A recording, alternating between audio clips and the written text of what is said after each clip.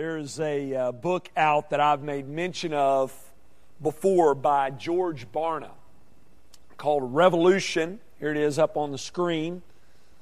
Those of you all not familiar with Barna, he is a Christian stats guy, and he and his group, the Barna Group, have reported a lot of helpful statistics about the state of things within the church and with non-believers in the world. And again, like I said, their findings, a lot of their findings have been very helpful to pastors and church leaders like myself. And in this book, Revolution, what Barna does is he reports on a group of people that he calls revolutionaries. He explains that this group's sole focus is on their relationship with God, and they really don't see the church as being all that necessary at all. And we know people like that, don't we? We do. People who just don't believe the church is an important part of Christian life, so what they do is they just stay home. They believe that they can be a faithful follower of Christ from the house. They believe that personal faith is what is truly important, and if the church helps you with that, great, go to church. But if the church doesn't, don't feel as if you need to go. Just quit, go at your Christian life on your own. Well, let me ask you this question this morning. What say you? Is church important? Is church a vital part of our Christian life? Is it an optional thing for a follower of Christ, or is it a necessary thing? Do we need the church? Do we need to be concerned by these statistics, or do we just need to adopt the mentality that says that's where things are headed, so let's just go with it? That's Barna's conclusion, believe it or not. Though this book by him gives helpful statistics about the rise in this group of people and their mentality, the issue I take with this book is that the prescription that Barna gives is worse than his diagnosis, believe it or not. What Barna says in this book is, that's just the way things are headed, so we just need to embrace it. We need to embrace the fact that people are seeking to follow God outside the church walls. There's a major issue I take with this prescription. It's just not biblical. It's not. It's not biblical. We learn from God's Word that the church is vital. Without the church, we cannot be who God has called us to be. If you have your Bibles, turn to Acts chapter 2. Acts 2. For the past 3 weeks, we have been discussing one of the most key, one of the most significant events in the history of Christianity, the start of the church. And for the last 3 weeks, we've been talking about how this early church was formed. And this week, we're going to look at what life was like in the early church. We're going to get a sneak peek. We're going to get a look through the window into the early church in the passage that we're going to look at today. And what I want to do is this. As we do this, what I want to do is draw out some major principles we learn as we examine early church life in this church in Jerusalem. I want to highlight for you 4 major purposes of the church that we see as we study the activity of those in the early church. And the reason why I'm highlighting these things, 1 is because Luke does it, and 2 is because if we're going to determine whether or not the church is necessary, we have to know the purpose that the church serves. I heard a story recently about a man who had a wall up in his house that was separating two rooms, and he wanted to take that wall out, but he had to first determine whether or not that wall was serving a necessary purpose in the house and was to remain standing, or whether or not it was just decorative, just a sectional separating two rooms. He probably should have got some help on that if he didn't know that, right? But he was trying to determine if it was holding the roof up, then it was serving a necessary purpose and needed to remain. But if not, if it was just decorative, then it could be taken out. Well, what I want to do this morning is I want to ask you the same question about the church this morning. What is the purpose of the church? Is it something that's just an add-on? Something that's just decorative and optional? Or is it something that is essential? So this morning we're going to look at Acts chapter 2. If you're not there yet, get there. We're going to be looking at verses 41 through 47. In this passage, we get a description of the first church ever. It's a description of who they were and what they were like and what they valued. So let's read this description together of the early church, and then what I want to do is this. I want to point out to you 4 major purposes that we see as we look at the early church. Look at Acts 2, 41 through 47 with me. Luke says this: "So those who received Peter's word were baptized, and there were added that day about 3,000 souls. And they devoted themselves to the apostles' teaching and the fellowship, to the breaking of bread and the prayers. And all came upon every soul, and many wonders and signs were being done through the apostles.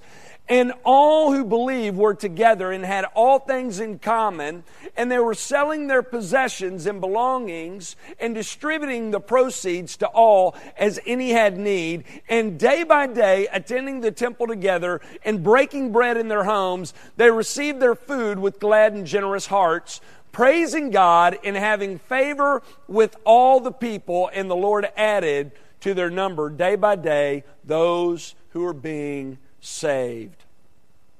Let me just point out to you from this passage 4 major purposes of the church that we learn as we examine the early church. First, we learn from the early church, point number 1, that the church exists to equip believers in the Word.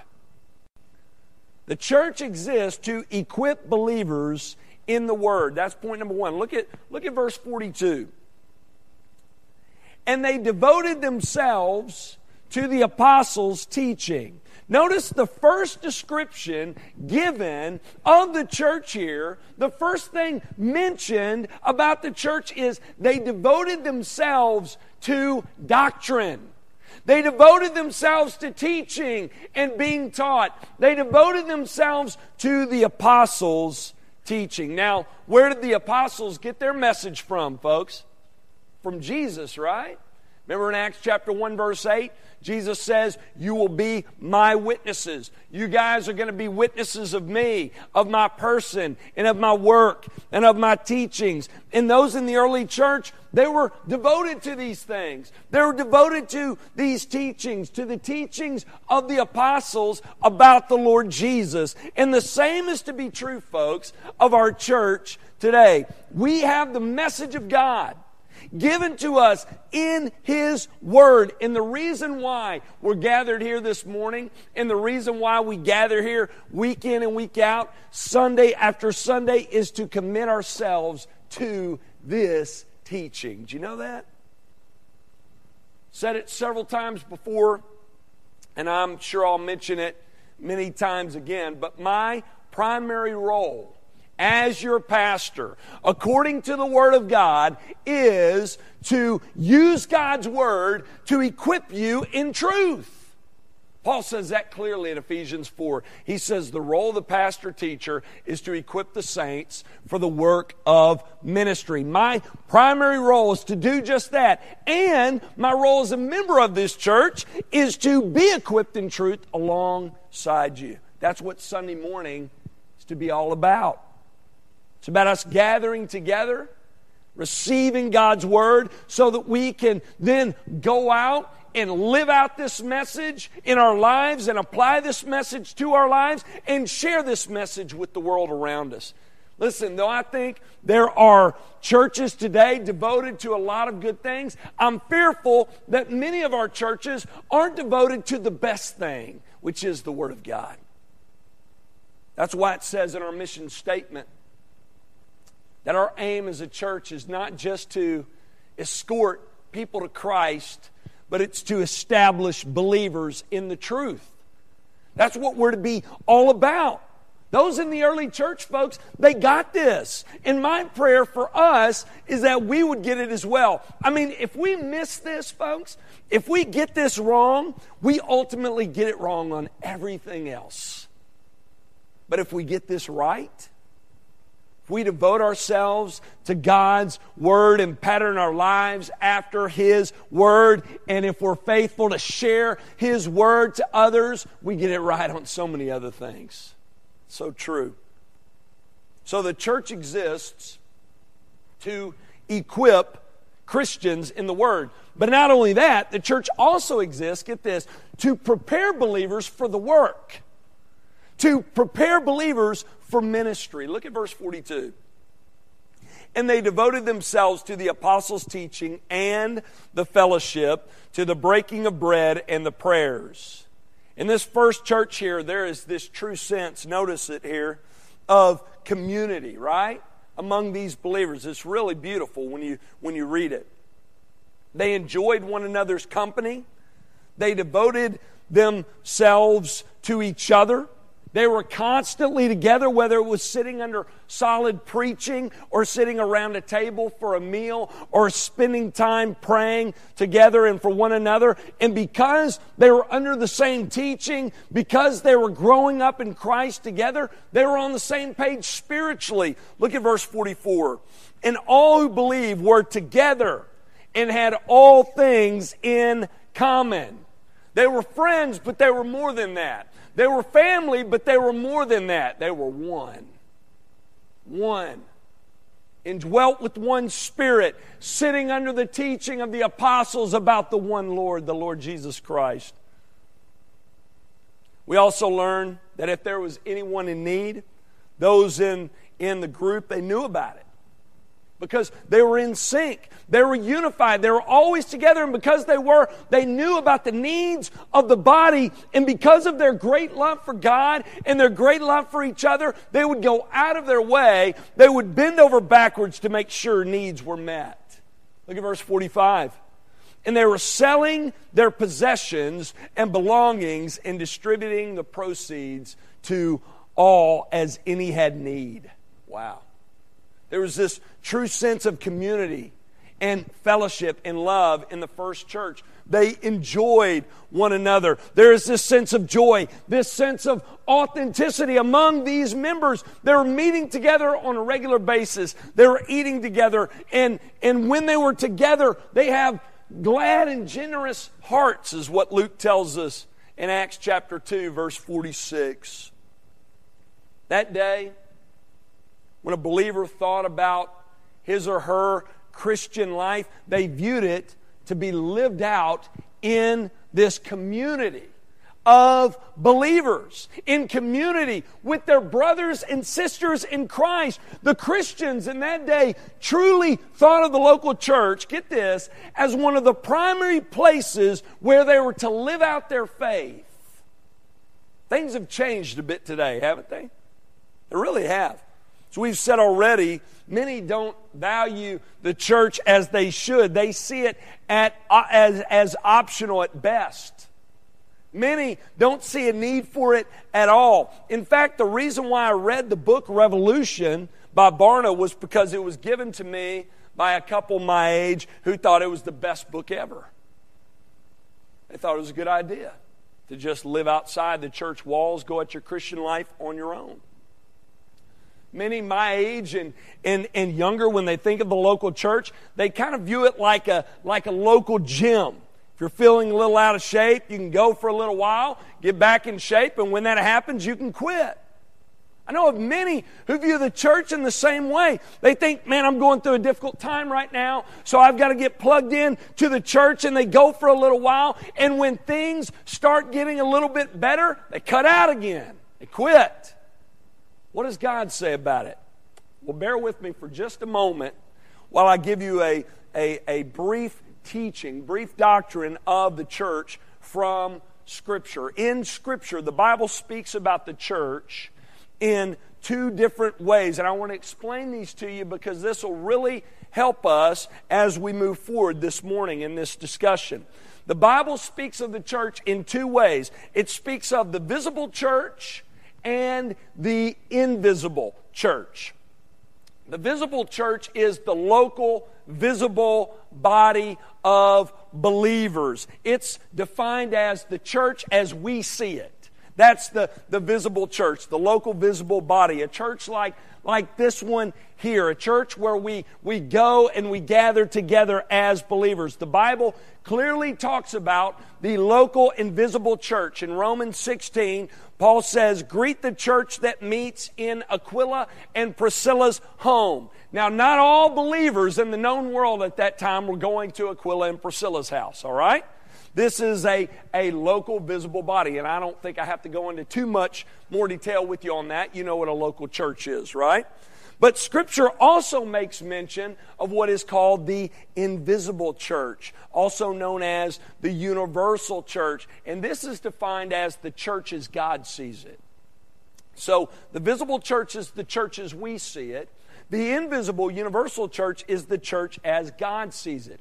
Everyone who has ever and will ever trust in Christ alone for salvation, anyone who is trusting in Him has been changed from the inside out. They make up the invisible church. We call it invisible because we don't know who all the believers are throughout the history of Christianity, do we? And where they are and who they are all over the world. But God does, and we also cannot see the condition of the human heart, but God can. There are many references made to this in the Scriptures as well, the universal church. For example, Acts 9:31. So the church throughout all Judea and Galilee and Samaria had peace and was being built up.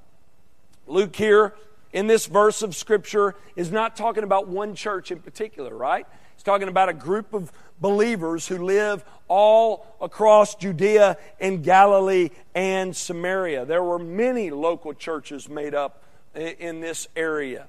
So the Bible talks about the universal, invisible church and also the local, visible body. Here's the issue. That's why I explained this to you. The issue with many today is that they emphasize the universal, invisible church while de-emphasizing the local, invisible one. They say, I've been saved. I'm living for God. I belong to Him. I have my Bible. I have my time alone with God on a regular basis. That's all I need.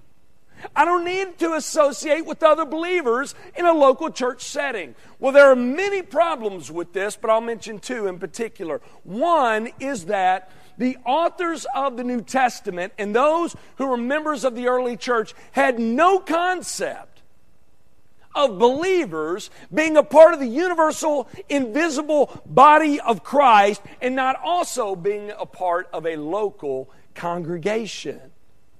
Now, the authors did at times mention that the opposite was true. There were some who were a part of the local visible body who were not a part of the invisible universal body, who were not a part of God's people. They talk about wolves in sheep's clothing.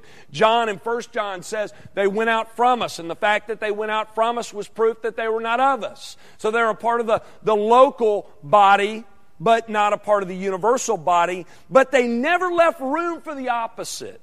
And the reason why is because they rightly understood, those in that day rightly understood that the Christian faith fleshes itself out in and through the local church. And that's point number two. The church is the place where we gather with other believers, with our brothers and sisters in Christ, get this, so that we can flesh our faith out.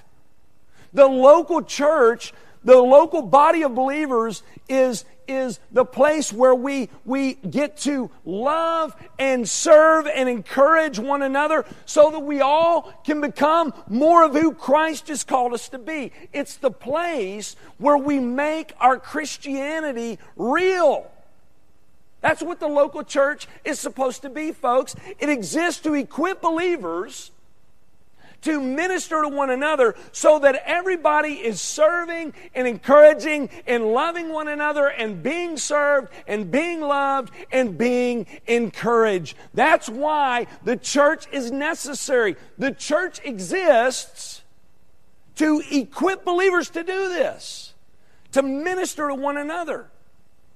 It exists so that we as believers can come together, break bread together, pray together, believe together, share our possessions with one another, meet the needs of one another, share our lives with one another in Christ.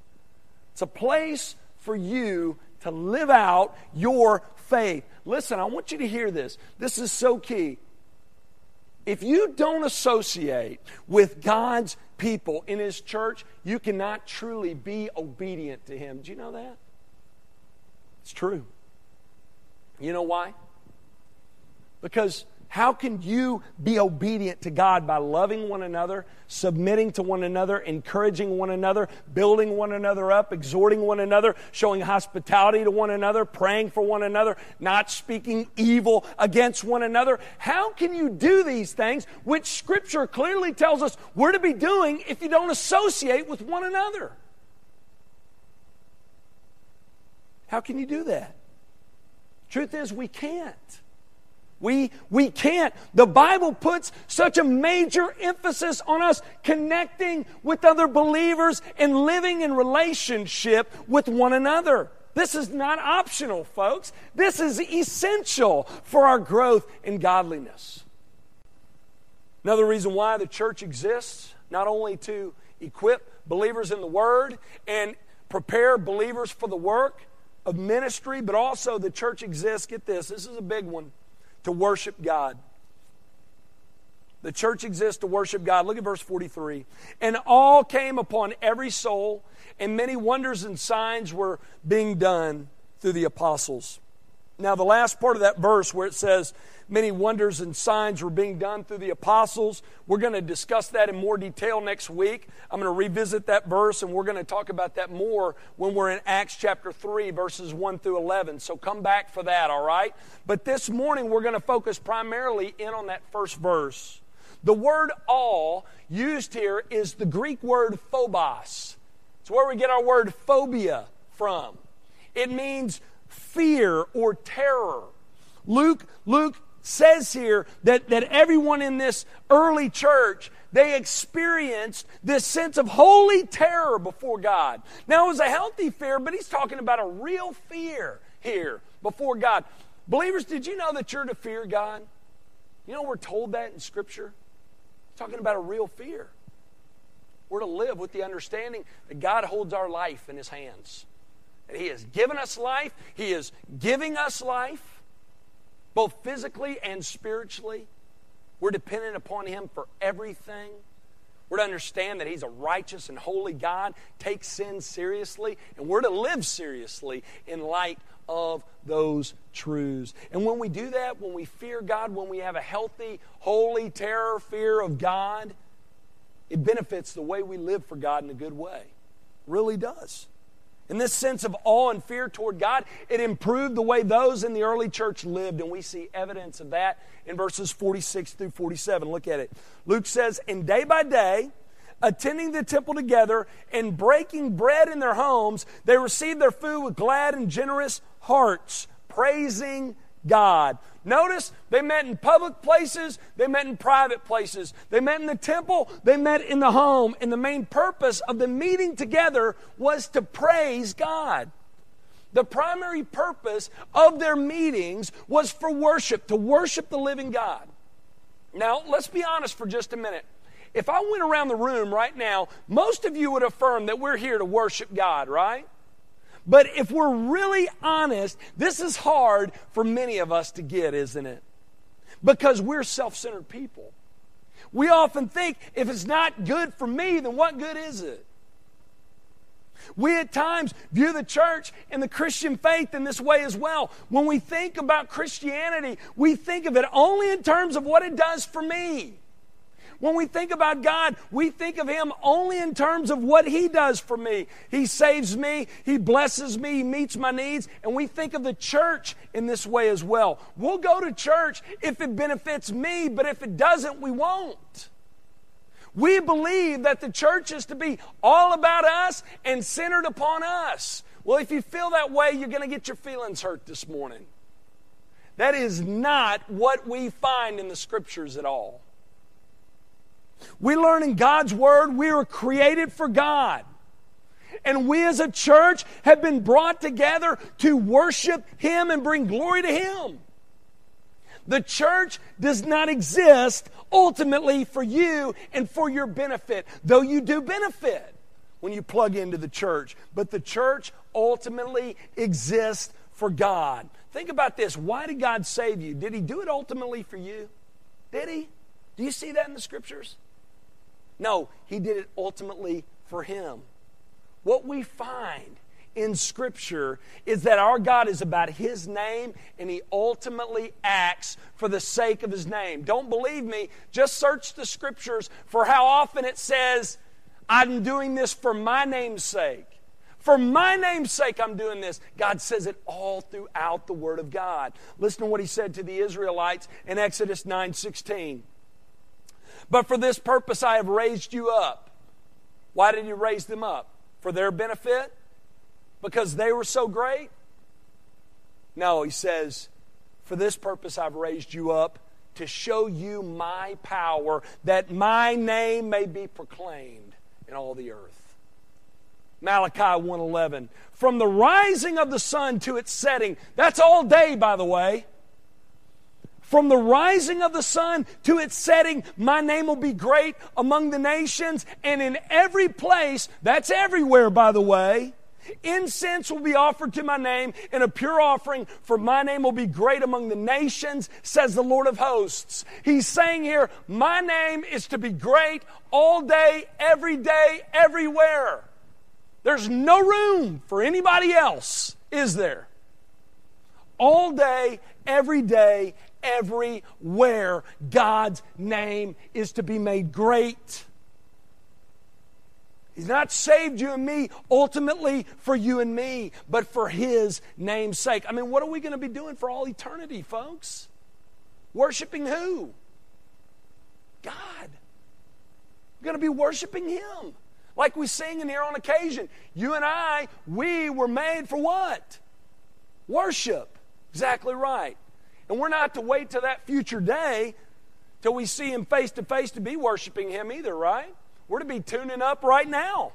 Every chance we get. Whenever we gather together as a church, if you've been saved, you've been called out of this world, set apart by God to worship Him. Your life is to be one big worship service before the Lord. That's why God has saved you. That's why He's called you to live in this community with this people, the church. Because our God desires to be worshiped by His people, the church. Fellowship, if we get this, if we begin to see our lives and the Christian faith and our church as it should be, centered on God and not on us, you better look out. We're going to make a splash. We're going to make an impact in East Texas and beyond for the gospel, for God's sake and for His glory. Which leads us right into this last point. Notice what else we learn here from Acts 2. We learn the church exists to reach the world. We exist to reach the world for Christ. Look at Acts 2:41. So those who received His word were baptized, and there were added that day about 3,000 souls. Now, just before verse 41, what's going on? We talked about it last week, right?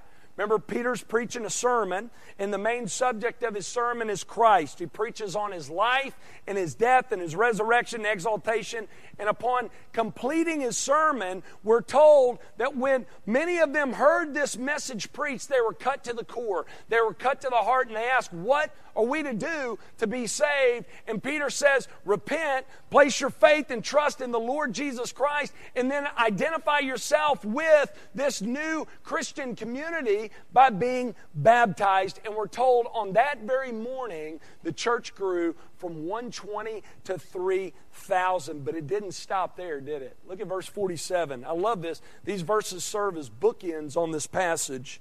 And the Lord added to their number day by day those who are being saved. It didn't stop at 3,000, did it? It kept going and going and going, and eventually Luke just gives up. He loses count. He quits giving us the tally because he loses count. And notice here something else very interesting. Their salvation and joining the church are synonymous. You see that? It's not as if they got saved and they thought, well, let me think about it. I might join a church. Maybe not. No, it says they got saved and they got added to the church. Boom, boom. Just like that. Two go hand in hand.